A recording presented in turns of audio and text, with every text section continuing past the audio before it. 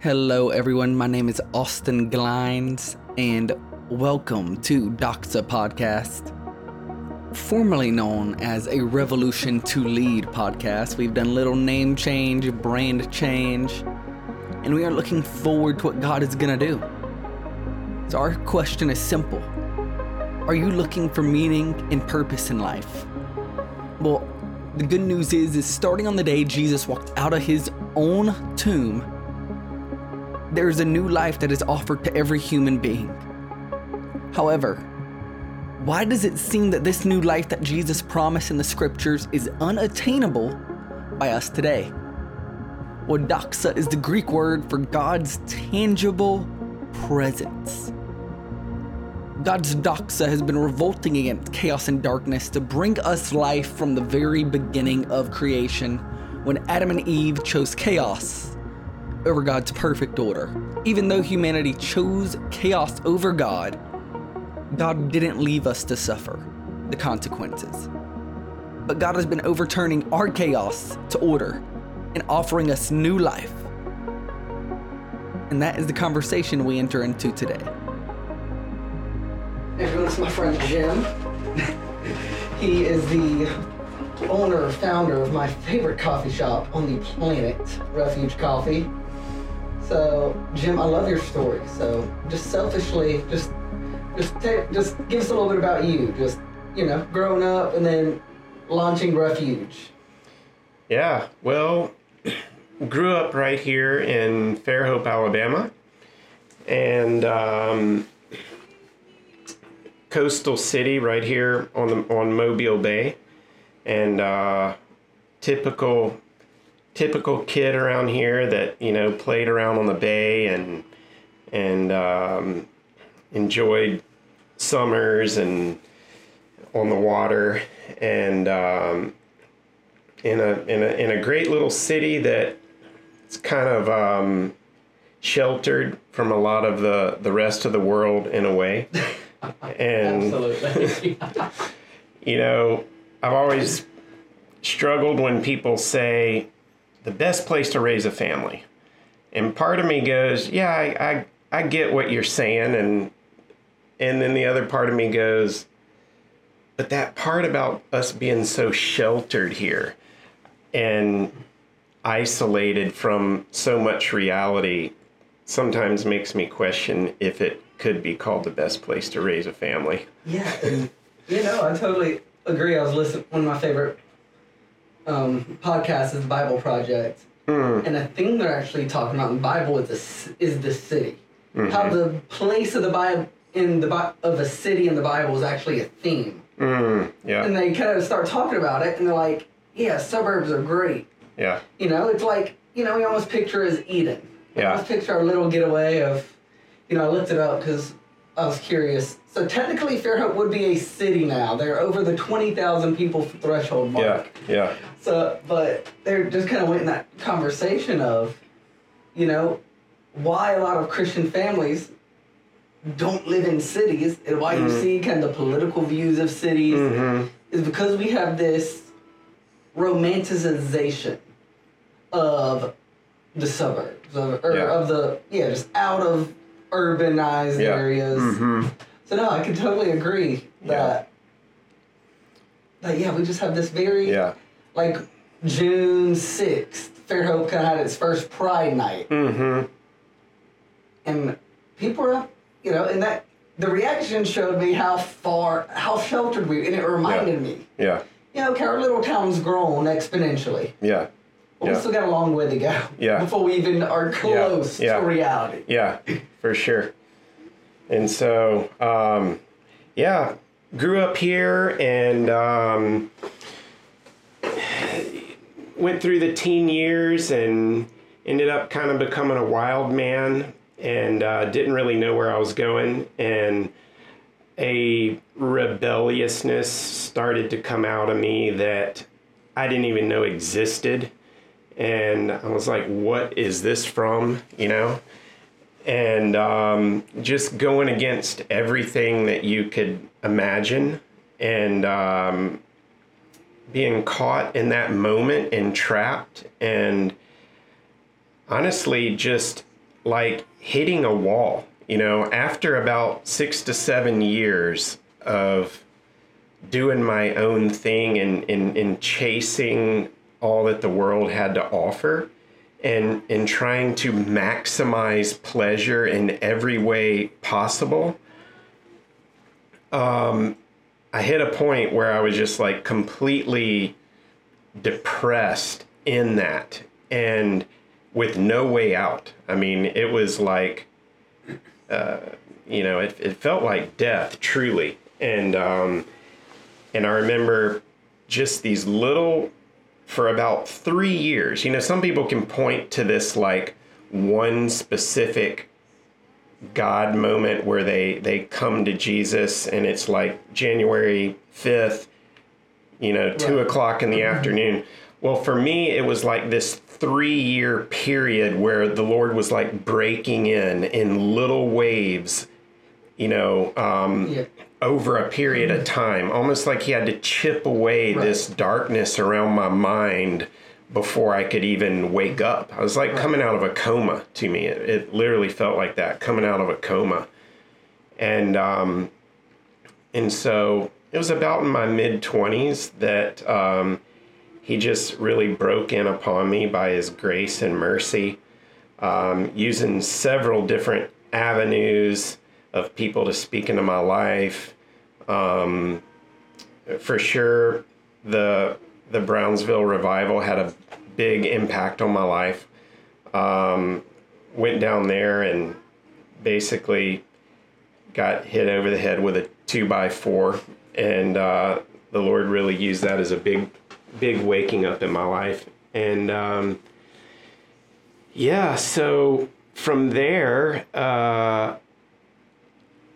I moved to San Diego. I was teaching tennis out there, and all the while I was just like praying, Lord, what am I supposed to do with my life? Because I was like, at this point, 27 years old, and I still did not have a clear direction for my life at 27. And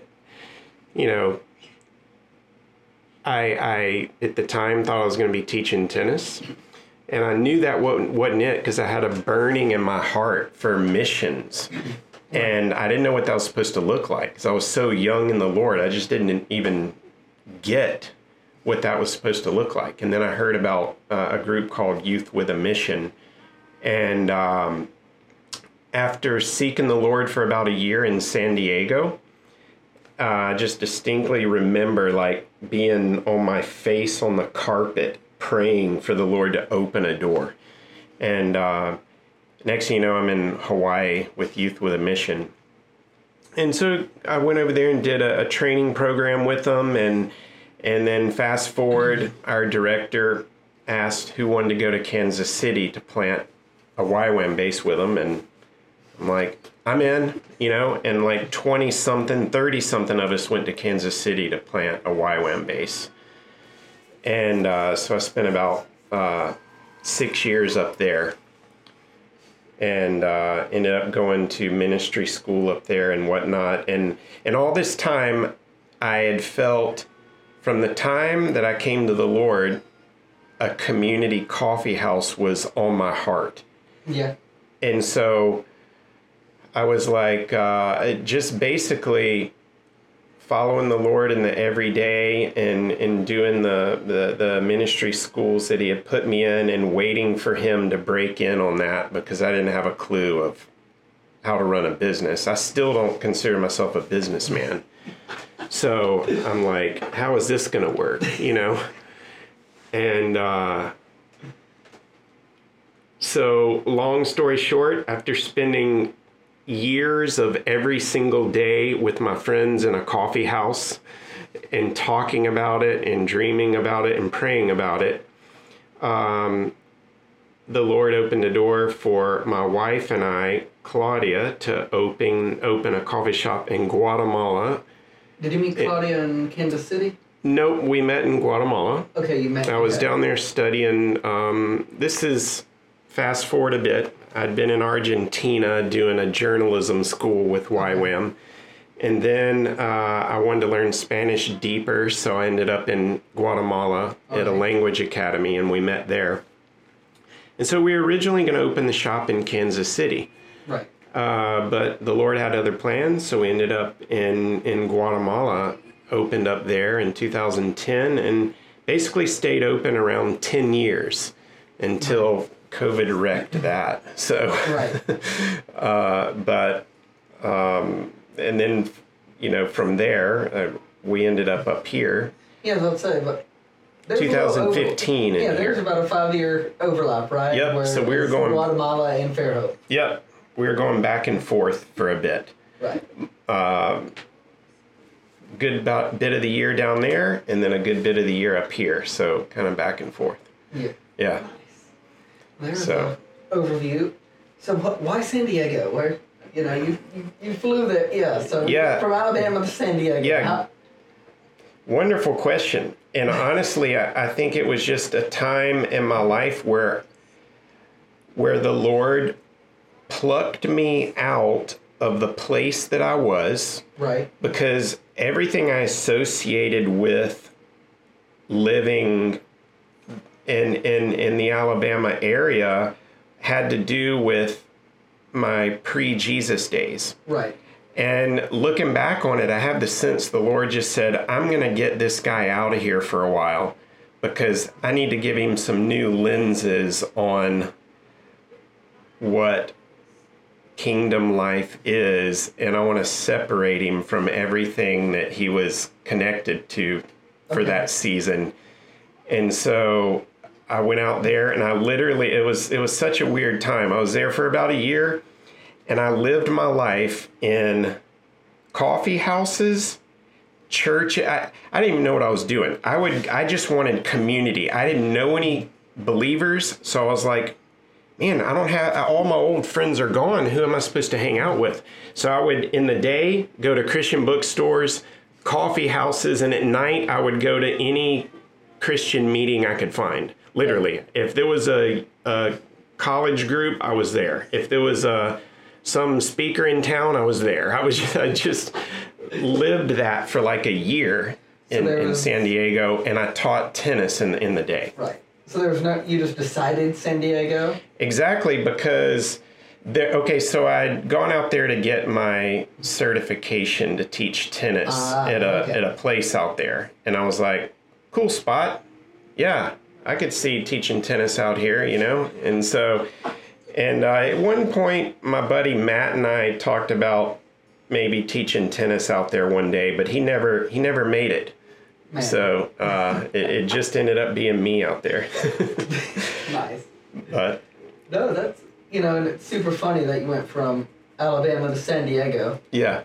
Because the connotation that California has on it is not a retreat for a spiritual revival. No. Even like then, I mean, you can correct me if I'm wrong, but I don't think if anyone was like, you need to go get closer to Jesus.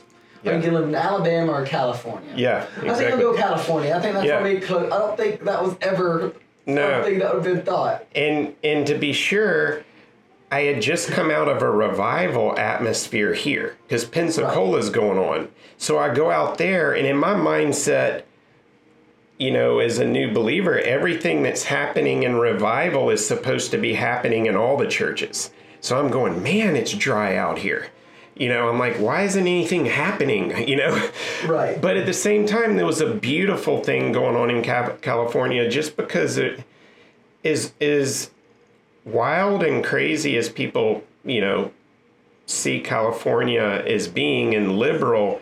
In the churches, I found it quite different. It's quite, I think a lot of it had to do with some of the Calvary Chapel movement and a lot of good, really conservative churches out there that are rock solid in the word, and I needed that. It was a blessed time in that area. So there's the Lord has his remnant in California for sure. Yeah, he does. No, it's two of my favorite pastors on the planet. Just with anything that they produce, I'll try to listen to. Mosaic with Ern McManus. Yeah. He's the vet over there, and then you got the newbie with Chad Veach playing at his church a couple years over in L.A. a couple years ago. So both of them I've always admired. Awesome. So. Yeah. I've always, I guess we can go back. When you say conservative, what's your definition? Because that's a very loose definition. So I just want to hear yours. Yeah, so I mean, it depends. I mean, I'm not obviously talking about political, but there was a conservativeness of holding to the word. Okay. I felt like I fell into some really good word groups of people out there that really had a high standard of the word, you know? And so sometimes you think of California of maybe that's where you're going to find some really strange, weird doctrines, you know, and surely it is, but there was just such a, you know, a good move of the spirit and the word as well together out there, and something that I appreciated. People holding tight to doctrine and the word. Right. Yeah.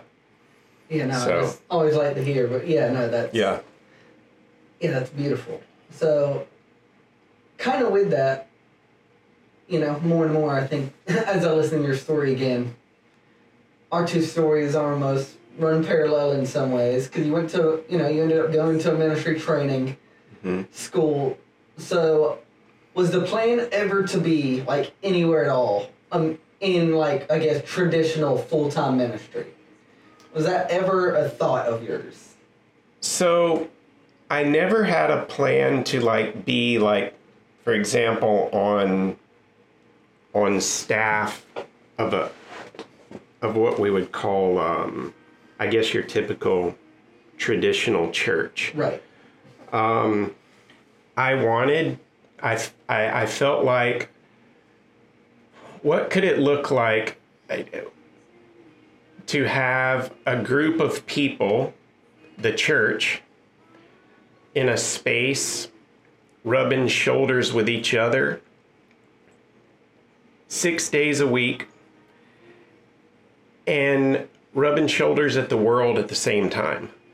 So the church being together, doing life together, and being moved to evangelism to the person next to them, where doors could open in conversations through relationships. Because going back to my hunger for community, you know, especially noted in that San Diego moment, where I was literally trying to go everywhere believers were. Wherever believers were, that's where I wanted to be every single day. Right. And so I'm like, I can't live without this. We were created to do life together. And I'm thinking about in Acts when it says daily they met together. And so it was not enough for me to just show up at a service. I went to the services, but I was like, now what are we going to do? How are we going to be together now? That was great. You know, we heard the word together and we need that.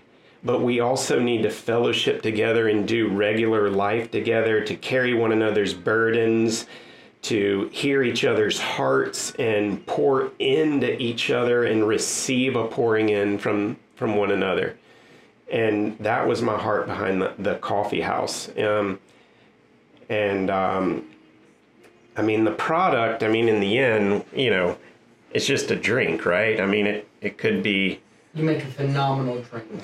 Well, we did want to, you know, do it well. If we were like, we're going to do it, we might as well have a good product too, you know, fair. Right? But the main thing is we wanted the togetherness, you know, and so that was the heart that we had dreamed and talked about, and my wife and I were praying about for years and waiting, and it felt like a long wait, but it needed to be, you know, so. It always does. Yeah. Yeah, God, I want to say slow. God is way more patient. Mm-hmm. That's a better way to say it. Yeah. Even with our lives, you know, I think, I mean, for one, all of that, I think coming to Refuge, I mean, I was Zach, my best friend on the planet, since I was in first grade. Wonderful guy. Wonderful guy, yeah. He works here still. But we kind of started coming, I think, pretty much right after you opened. And it was funny. Zach was exploring coffee a little bit. We were where everyone else was still drinking coffee at Fairhope at Coffee Loft over there. And I acted like I liked it, and I never drank it all. I just never told anyone because everyone else liked coffee. And I was like, okay, I guess I don't like coffee. Yeah. Then you opened 2015. What month in 2015? Ooh, good question. I'm guessing August. Okay. For some reason, I feel like August? September. Okay. Yeah, I think it was around late 2015 into 2016. So, yeah.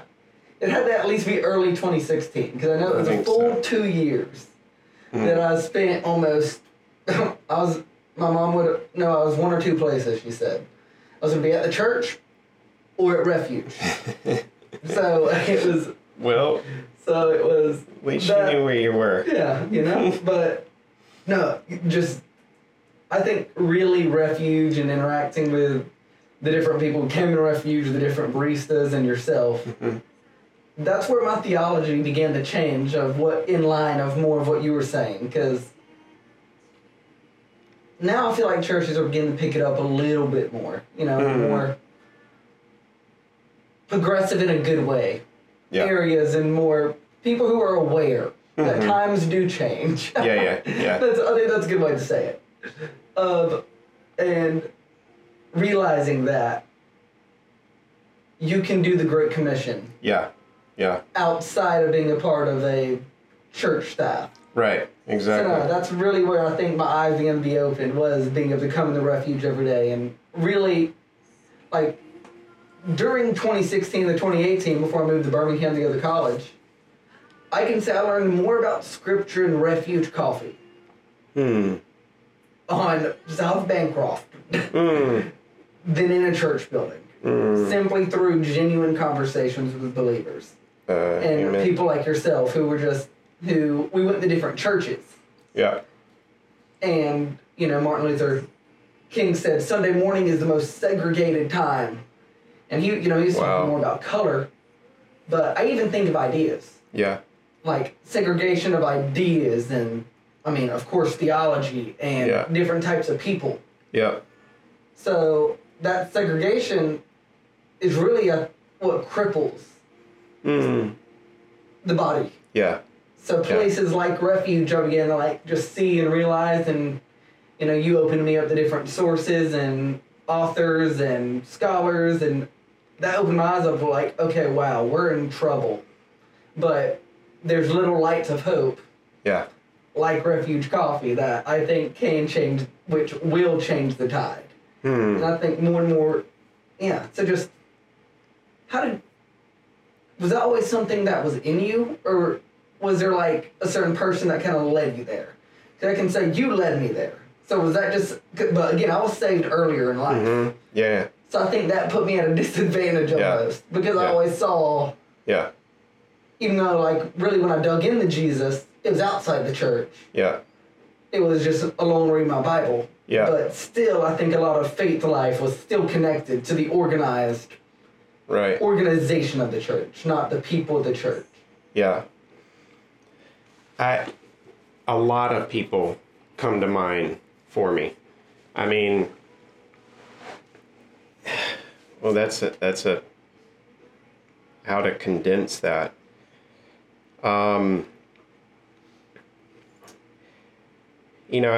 So many phrases come up to me, and so many people come up to me, and seeds planted over the years, and really thankful to have been part of such a strong community in Kansas City. I got to live with one of my professors, John Wesley Adams. He was named after John Wesley. But amazing guy who lived all of his life, from age around 17 to when he passed away about a year and a half ago in a wheelchair. But, this guy was behind Claudia and I all the way. Right. I mean, received us into his home. Every time we sat at the table with him was an encounter, with the Lord and with him, because he had such a discipleship mentality that there was no wasted moment.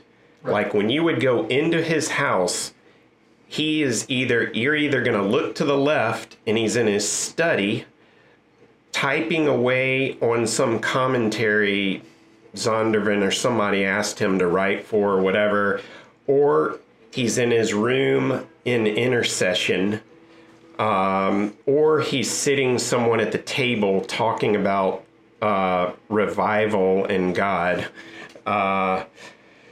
So I'm looking at this. I just saw this is a book that he actually wrote right here, God, Fire, and Revival.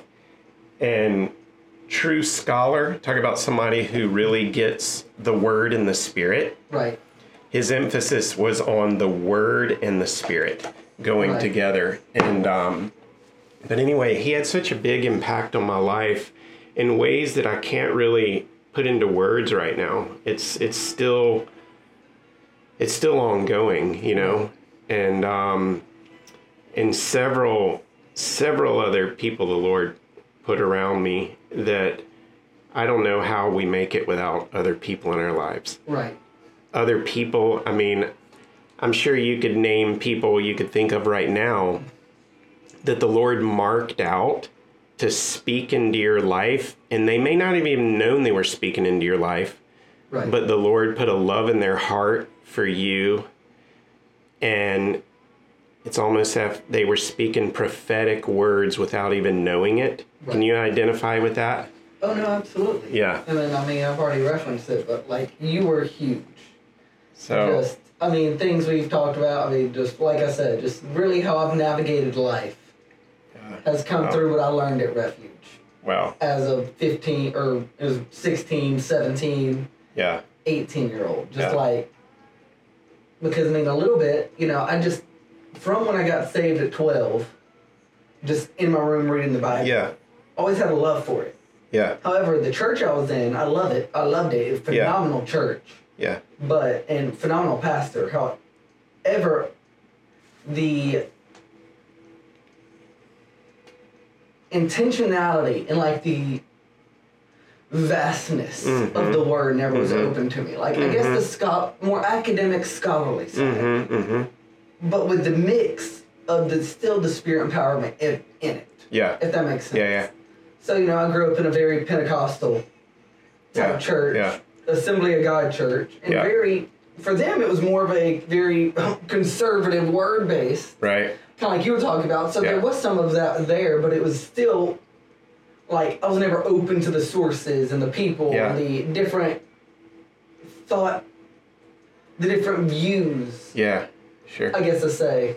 Yeah. Of theology and God until I came and began to spend time at Refuge and have conversations. Yeah. So. No, so... I remember those days when you were coming there. And what I distinctly remember is sometimes that we prayed together. And specifically one time I'm seeing we were at the back of the shop. Yep. By the two chairs back there. And I remember when you were praying, I can see it now, the passion that was on you and the fire, and it's still on you. And I remember Claudia and I talking about that, in essence saying something's on that guy. And that is true. We saw something was really on you that you don't see a whole lot in the youth culture around here. And so it gave us great hope after we spent that time with you and prayed with you. And I was like, yes, the Lord is raising up fire blazers in this city, marked out ones, forerunners with holy, passionate love, and that's kind of what you spoke to us, and clearly remember that. So, yeah, that we would never despise or never lose sight that when we go out of our way to speak to people, pursue people, that the Lord is moving more than we know in those times. Right. Right? Right. No, absolutely. That's so great. No, that's so great. No, I just got to sit on that for a second. Wow. Yeah. Yeah. And I think it's, because I can definitely attest to it. So, I mean, that's why, yeah, it just blew me away. Because there'd be the intimate moments like that, where we would pray together in the back of the shop. Yeah. And then we would, and it, I mean, we're we're in the back of the second location in Fairfield now. Yeah. Having this convo still. Yeah. So, like, just, again, conversations that totally I can recall, remember. Yeah. So, and that's why I think this is just, I mean, that's why I know this is so valuable. Yeah. That more and more we see, I guess, the church get in the way of the Great Commission almost. That over and over again, we can see, I guess, pastor after pastor fall flat on their face and in consequence ruin Jesus' reputation. Because we've got so caught up with this show. Yeah. When just the way I see you live out the Great Commission and how Refuge is built is something that I've, if you're aware of it, that's why it's becoming the front doors to the church. I guess that's the best way to say it. That the front doors are no longer four walls. Yeah. Of a building called the church. Yeah. It's four walls of a coffee shop. Yeah. It's four walls of a grocery store. Not a grocery store. I mean, just any local. Could be. I mean, sure. it could be. Yeah, if you got a local grocery store, I guess Greer's is a local grocery store that we have in Fair. Yeah. But I'll add the no walls of a sidewalk. And the no walls of down the the sidewalk, street. for sure.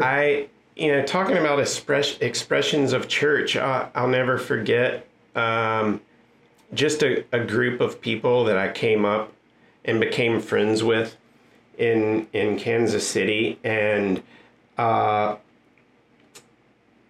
was this, 4, 5, 6, 7, 8 of them or whatever, but they truly lived the church in the city, but they had no name on them, no identity. They were just people who truly loved Jesus and followed the Lord. And I would see them from time to time around in the city, and no leadership structure, although I'm not that, of course we need that. But it just showed me that it is possible to live a communal life on fire for the Lord, in the Word together, worship Him together, and have no walls or buildings or name at all.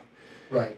And I just kind of would watch this group, and, they kind of, obviously there would be a stronger leader there that kind of emerged to the front, but he took no position or anything. Right. But they were just people who loved Jesus, and they would get in their van and go around the city and minister to people wherever the Lord would lead them. I remember one time they went up to New York City just to sleep on the streets with the homeless. Right. And then they would come back, and they were just doing the gospel and full time, Right. And we're never on staff at a church. But they were really real, and right. it was a beautiful thing. And so where is that going? It gives me hope that the Lord is restoring what the church is supposed to look like. Right. And it doesn't have to be about a building and a title. Yeah.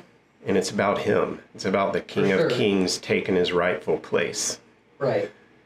And I kind of see this. A lot of people use the term deconstruction in a bad way. But how did God discipline the nation of Israel? By legit deconstruction of an army. Yeah. Of an army called Babylon. Yep. So I think in a lot of ways, deconstruction is not bad. Yeah. Because God always gives a chance for rebuilding. That's right. That's right. And if we rebuild the right way. Yeah. And we rebuild focused on him and with him at the center. Yeah. Then it becomes something beautiful. Yeah. Amen. And I think that's why, I kind of mentioned the podcast, the Bible Project, and they're going with the theme of the city. And it shows that. Because you see, again, we picture the ideal as a garden. However, when in the book of Revelation, what does heaven coming down, what is it, Jim? What's heaven coming down? What's the picture that's given there? Yeah. Yeah. A city. Yeah. Yeah. A city. So again, God takes what... Jerusalem. In the first time in the Bible, when it's mentioned, it's bad. Yeah. City is bad. It's with Cain. He builds a city after he kills Abel, and God says, I'm going to put a mark on you so people are discouraged from killing you. Yeah. He says just, that's Cain's chance to trust God. But instead of trusting God for protection, Cain builds a wall, which is how cities were defined. Then it wasn't by 25,000 people. That would be Chicago or Tokyo for us today. But it was simply, is there a wall around a group of people? And that was a city. Yeah. So it was more of saying, okay, this is where I'm going to put trust in me. And then, the easiest city picture of saying that city equals bad is the Tower of Babel. Yeah. Yeah. Where they build a tower up to the sky, a city up to the sky, and God decimates it and spreads them out. Yeah. And a lot of people use that picture of why a city always is bad. But again, and we go to even Isaiah. Yeah. Isaiah even uses city language. So even before the New Testament. So, where I'm going with that is just God always takes even what might have been, you can just go to the end of Genesis and it almost gives us a foreshadowing of what's come. What you meant for evil. Yeah. God used for good. Yeah. That God takes human innovation. Yeah. Even though it might have been it might have been caused out of sin. Yeah. It's still innovation. Yeah. It's still building this, and God's going to use it for his good at the end. Yeah. That's good. And I think that's why we're seeing these huge moves of God now in cities. Yeah. Like, a lot of people just attribute it to media coverage, but really it's not even that. It's the churches that are hurting the most are the ones not in cities. And it's not because there's not more people there, and it's not because their cities have more people. They actually have a more adverse environment. Yeah. But it's because they've already gone through this deconstruction, and they realize what matters. Yeah. They realize that the real church is the coffee shop. Yeah. So kind of like what you're saying, this bubble of Fairhope. Yeah, because I grew up in it all my life as well until I went to college. Yeah. And what I began to see is, and it started it just with Refuge, and then in the city it kind of got amplified because I saw more examples of it. Yeah. Is that the church will never, and has never meant to be a organization. Yeah. It's always meant to be a group of people who believe that Jesus is King, who rose from the dead and is coming back. Yeah. And at the moment, we're filled with the presence of God. Yeah. To prepare the way. Yeah. Yeah. So, So just. Yeah. Yeah, I can't.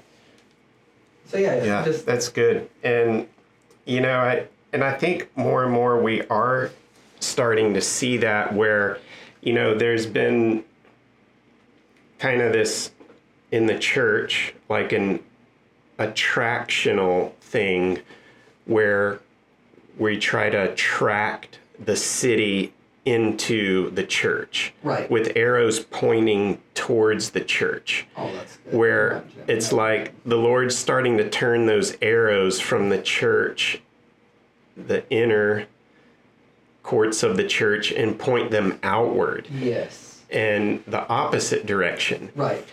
And of course it's great to bring somebody to church, but what would it look like if we thought, hey, let's get out of here and go out there where they are, right, and bring community to them, right, meet them where they are, go to where they are, but the world, the city's dark.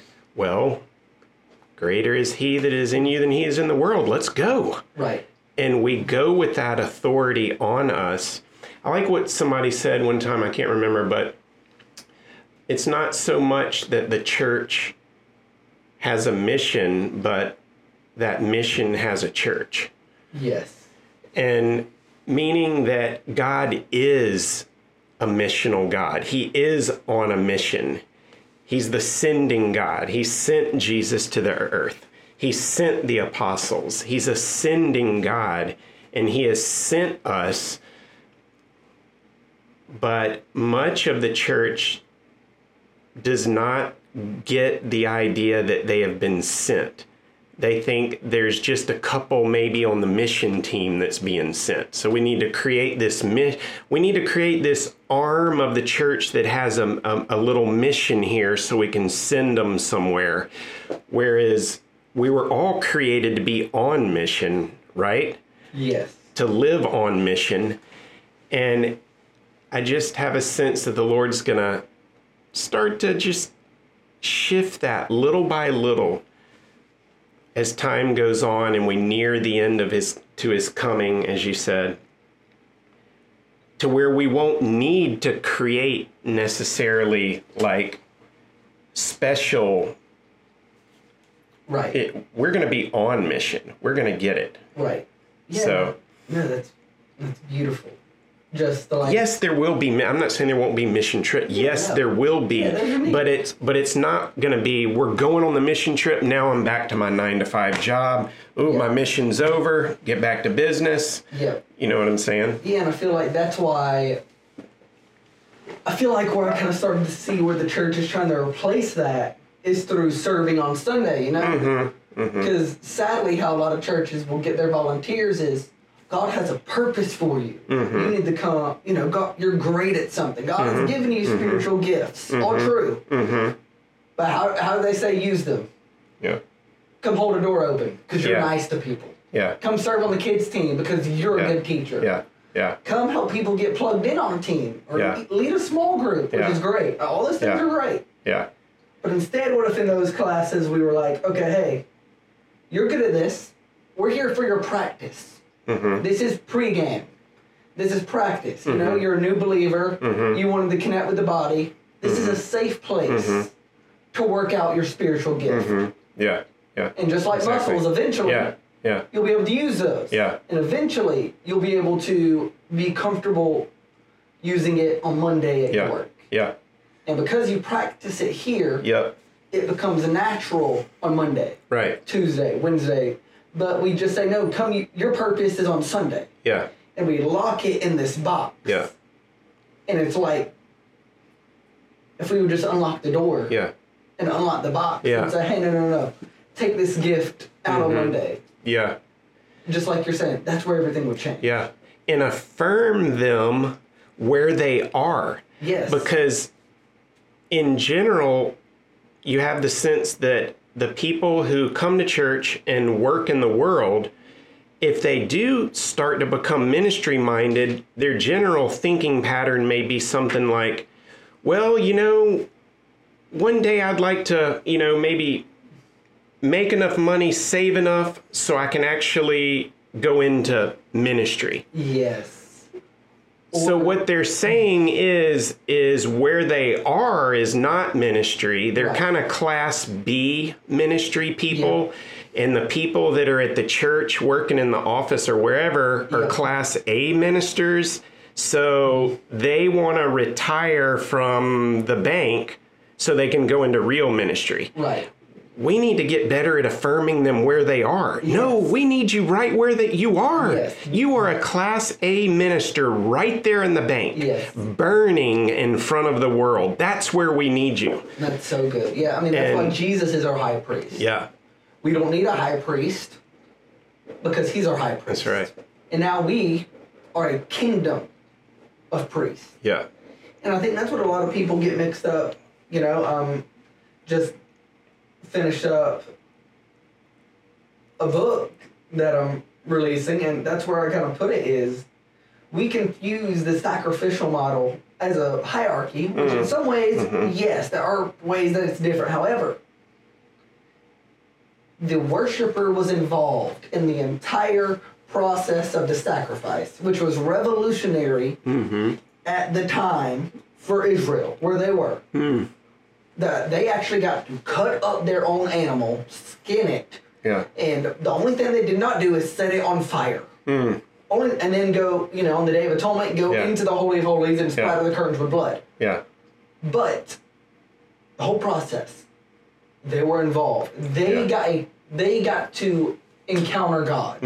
They stood at the altar as a representation of, I am sacrificing this animal. The animal right now is my bridge to God for this brief moment. And he lives among us. So here's our connection. Here's the representation that God is among all of us. Yeah. Yeah. Because, I think what really helped me understand this is a recent conversation I had with Rabbi Stephen Silberman. He's a rabbi at the Achavas Chesed synagogue in Mobile. And I kind of was asking him, and I kind of, I already wrote kind of this part of the book, but I kind of put, for the brief moment they were connected. And they stopped me, and he goes, no, God was always there. God was always that's where I disagree. And I was like, okay, no, that makes a lot of sense. The Israelites believed God was always with them. Or Christianity, where we intensify that, now God is in us changing our heart. That he's in us, not simply with us. Yeah. That he's now living on the inside of us, writing the law on our hearts, transforming us from the inside out. Yeah. So even then, it wasn't, let's just go to the high priest and go to the leader and trust him. Yeah. I mean, that's why God constantly is flipping power structures in the Old Testament. Yeah. Flipping the order of the firstborn, using the seventh son to become the king and not the first. Yeah. In David, or using Jeremiah as the prophet, not using someone in the court of the king. Yeah. So just so many times we see this, and it's to show us God has never intended for the powerful and mighty to have exclusivity to it. Yeah. And I think... Well said. That's where... that's just where I've really tried in my creation, even while I have this, is to go to the people who try to write content in a way that explains that. Yeah. And do it in a way that the traditional-minded Christian wouldn't ever think of. Yeah. Yeah. This is why it's called a revolution to lead. And kind of the language I'm beginning to create. That's the title? Yeah, the title of this podcast is and the book is a revolution to lead. Okay, nice. Simply because the movement Jesus started, really the movement God started with Israel, was all about him invading the universe and overturning the current power structure. And completely flipping it upside down in a way that we can never imagine. And then Jesus adds gas on that fire. Yeah. And it makes it available for all of us. Yeah. Love it. And so you're how far through this book? It's done. It's being edited right now. Okay. So yeah. Dude, I'm excited about that. You got to read the last chapter. You better go ahead and save me a first copy. All right, definitely. So. Yeah, I got you. Definitely. That's awesome, man. So, wow. Anything else just kind of on that topic, Jim? Just on your heart there? Yeah, just super hopeful, man. I don't, even the points that we talk about with struggle with what things look like locally in the church, we know, from a place of humility because we're part of it. And I think on another point, we don't ever want to be like thinking that we have the answers and it in a place like the Emergents found themselves 25 years ago or whatever it was, where they seemed to know everything that the church needed to do to change and went into a place of just really some weird doctrinal errors with pride. And we're not coming from that place at all. Oh, yeah, for sure. And may the Lord correct us if we ever get off base, but that our heart would be for the church in the city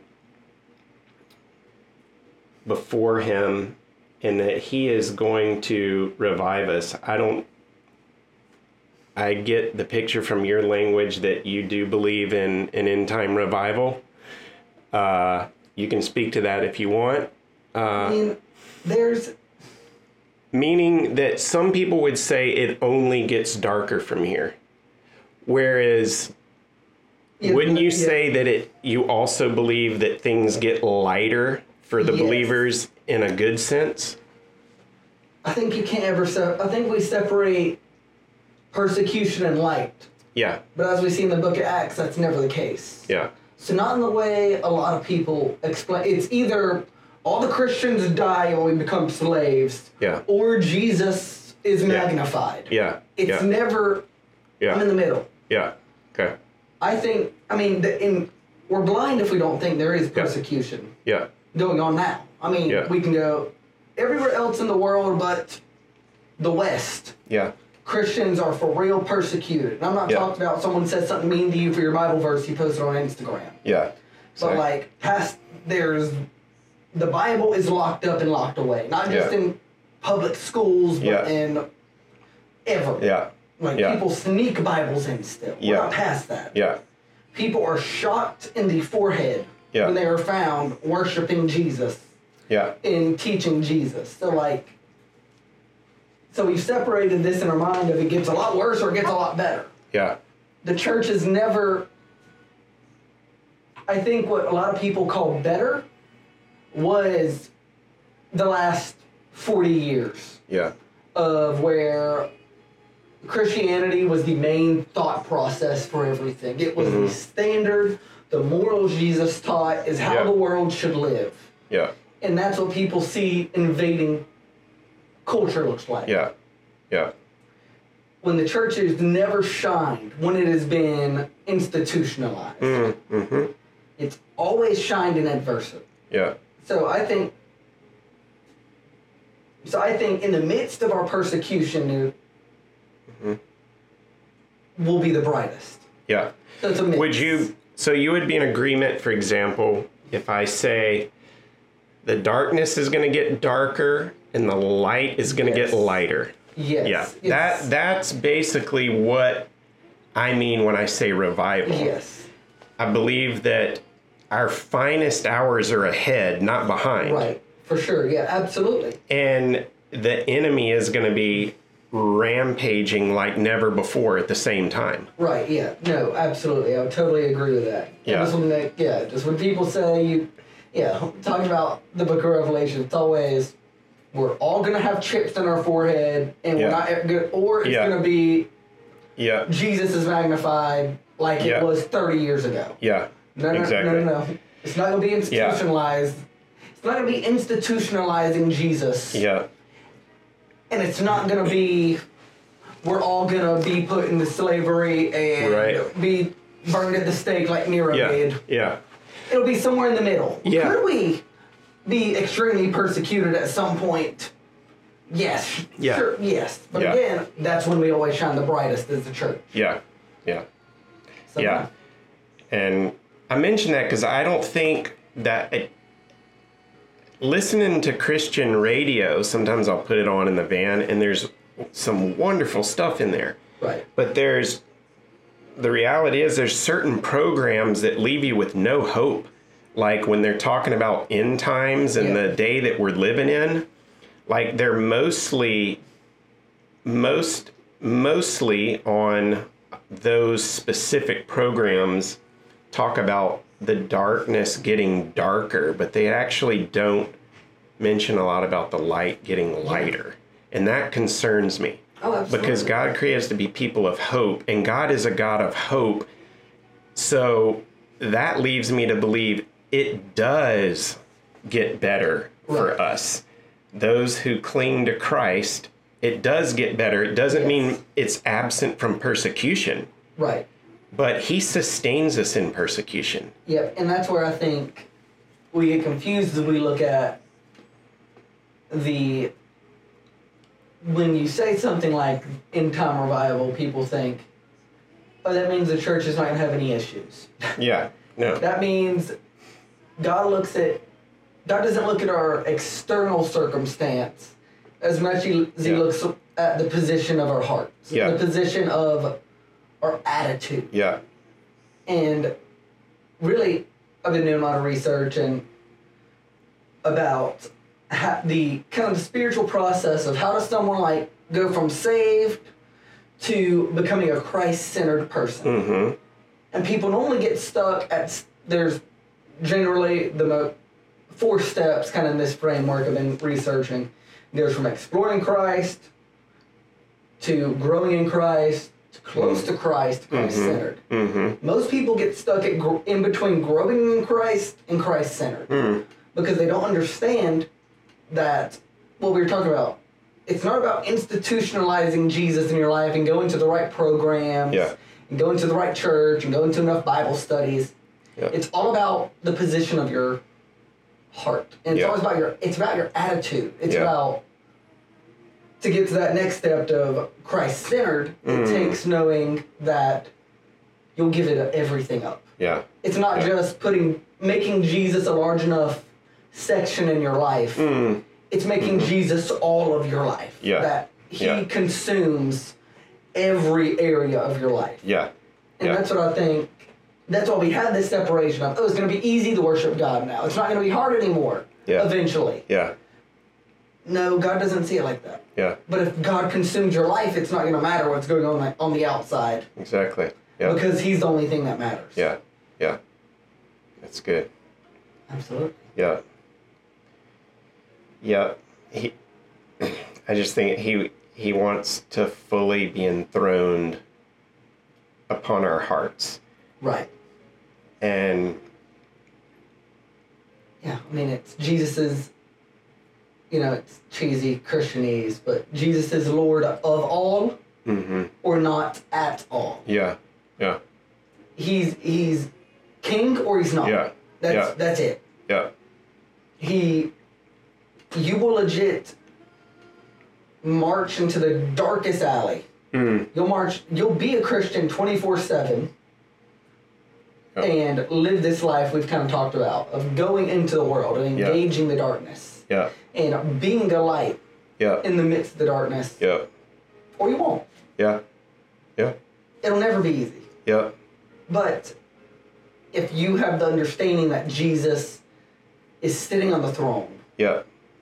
We're just waiting for him. The best way I've heard it described is N.T. Wright. We're in the pre-inaugural period. Yeah.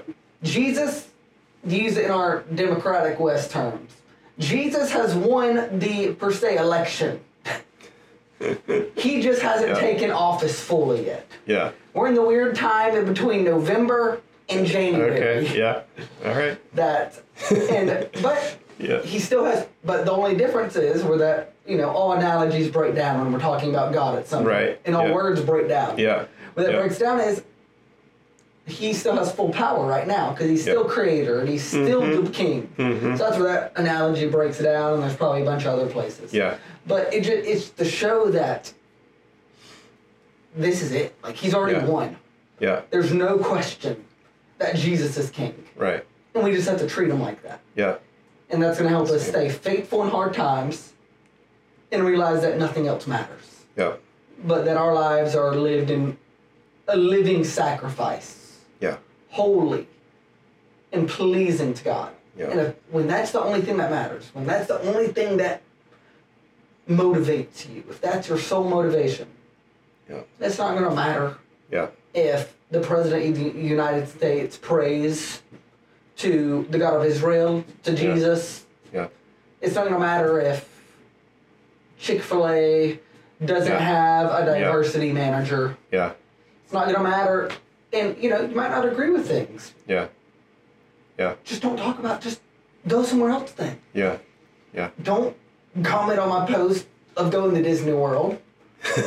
Because actually God speaks to me a lot at Disney World. Because there's more hope at Disney sometimes than there is in churches.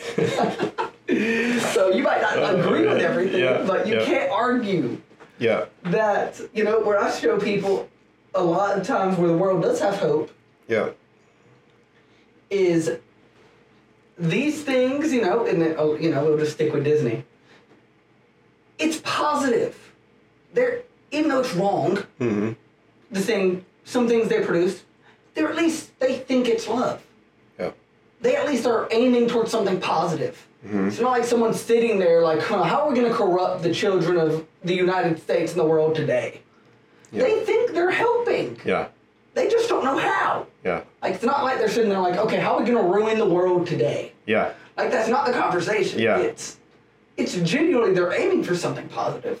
They're just confused. Yeah. Because they don't know God. Yeah. And we're expecting lost people to know saved because we're thinking people still should have the 1980s view of the world. Yeah. Of that Christian standards and everything should be the only thing, that should be the thing that governs the world. Yeah.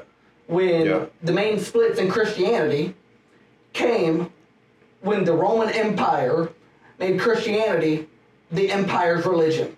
Yeah. That is when we can see the major splits of Christianity happen. Yeah. So we can actually say institutionalization is actually the worst outcome we can imagine, not our persecution. Yeah. Seems extremely backwards. Yeah. But when you think of our history, that's what happens. Yeah. When we're institutionalized, we screw it up because we're human. Yeah. When we're persecuted, we don't got nothing to lose anyways, and Jesus is really the only thing that matters. Yeah. And then we end up with a sort of a prop-filled faith where, hey, we're good now. Yep. We've been, institutionalized by Constantine, and we're good. Yep. We don't have to have relationship with God, really, because we're covered. And that's why I think the Lord wants to restore the first commandment to first place. Right now, that's good. He may be number 11, 12, or 13 in the body of Christ. Right. But he wants to be number 1. You shall love the Lord your God with all your heart, soul, mind, and strength. Right. He is our first preoccupation. Right. And we cannot love each other until he is in that first place. That's so good. That's so good. And sometimes we fall into the place of where we get all these mixed up, even starting with the second command. Well, we love people well. We do really well with loving people. And the next thing you know, community's an idolatry, and that's out of whack. And that's where this started. If we look, actually, we could just keep rocking. Where the argument is now in the church is how to love people the best. Yeah. Do we let them just sit in their sin? Or do we at least point it out? Yeah. We don't got to be mean to them. Yeah. But, I hate, we kind of use the excuse, well, love the sinner, hate the sin. Yeah. Well, sometimes, now, people's identity is wrapped in their sin. Yeah. So if you hate the sin, you hate the person. Yeah. So you can hate sin, but you can't hate just one person's sin. Yeah. Because that's when we're only hard on homosexuals. And we're like, okay, drunkenness is not that bad of a sin. Yeah. Gluttony is not that bad of a sin. And that's when we start picking and choosing because of that phrase. Right. Like that, but I hear people, what we have to do is know we love all people, and what love really is what Jesus did. Yeah. Hey, Yeah. where are your accusers? Yeah. A woman who was brought out, dragged out of her house, Yeah. naked, Yeah. and thrown before a crowd. Yeah. He begins to write in the sand. Yeah. Yeah. And it was, it doesn't matter what he was writing, but they left because it convicted them. Yeah. Where are your accusers? Yeah. It's not, they're not here, Lord, only you. Yeah. Then I'm not going to accuse you. Mm-hmm. And a lot of times when we say love the sin or hate the sin, we like to accuse because, I hate the sin. So we got to tell them I hate the sin. Yeah. No, love them. Where are your accusers? Yeah. Make them safe. Yeah.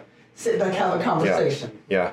I think with Christian, and that's why honestly I think it's almost, going back to the beginning of this, honestly I think it's harder to make a huge impact as an organized church because the connotations and the expectations of Christians of what church should do for them than a business owner who follows Jesus. Yeah. Because there's no expectation on you. Yeah. The only expectation you got to roll with is what Jesus expects of you and to do something, make a good product. Yeah. You love the people by making a good product, being nice to them, having good service, But the only Christian expectation on you is what Jesus expects of you. You just have to live that out. Yeah. Yeah. So I honestly think it almost frees us up because there's no, like I said, the expectation of not the lost person, of the Christian. Yeah. Of what church has to look like. Yeah. Yeah. Yeah. It's good. Yeah, we desperately need a revelation of what we look like to God. Right.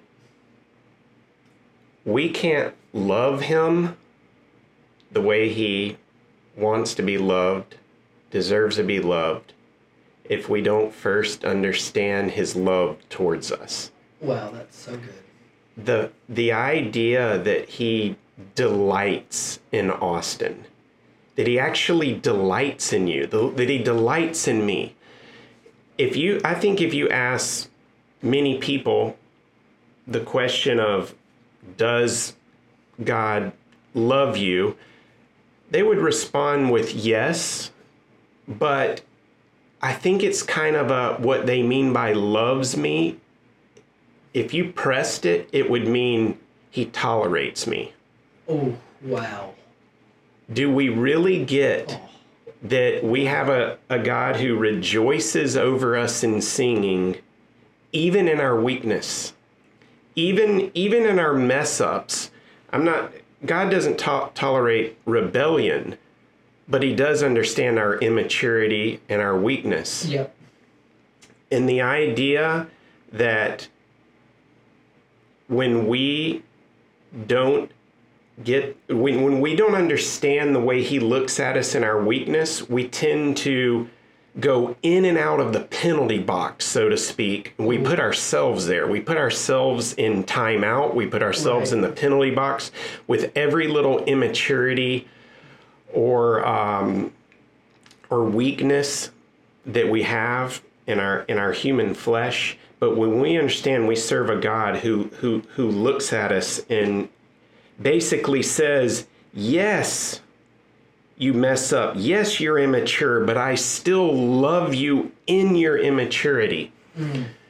And then he moves our heart and we're like, wow, I'm his little boy. Even though I stumble and trip up, I'm still his little boy. Right. And I get to crawl up in his lap and I get to run to him in my weakness rather than away from him. Right. And when we have that he tolerates me mentality, we tend to run away from him in our weakness instead of towards him. And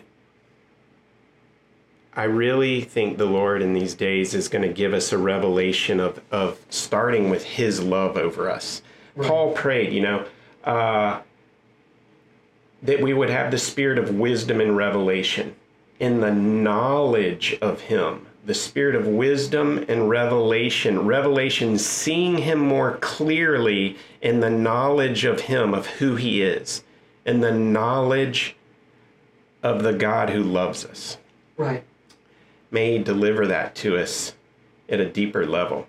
Paul saw something to pray in that there's more revelation to be had of the way he looks at us. And it's something that I pray regularly for my family, but and that has to do with restoring the first commandment at the first place. Right. We love him because he first loved us, right? Right. Wow. And so that's great. Well, Jim, will you pray for us? Oh, we'll yeah, wrap this absolutely. up. Yeah. Lord, thank you so much, God. I thank you for just real fellowship with Austin today. I thank you that we can just hang out and encourage one another and be strengthened, Lord, because we know that iron sharpens iron, and that through interactions like this, Lord, we are strengthened in our inner being, Lord. In that spiritual muscle inside, we're strengthened in our inner being, Lord. And I ask that you would do that right here, and for everybody that's listening, God, I ask that you would pour out the spirit of wisdom and revelation and the knowledge of him, so that you may know him better, so that you may know the one that desires you, so that you may know the one that pursues you, so that you may know the one who comes after you and that loves you with a love that's unquenchable, and that he delights in you, that he sings over you, that he rejoices over you, even in your weakness. And if anybody's listening that hasn't come to that place where they've turned from rebellion, God, asks that you would break in amongst them, Lord, and that you would show them that you're the loving Father who forgives all. In Jesus' name. Amen. Thank you, Lord. Amen.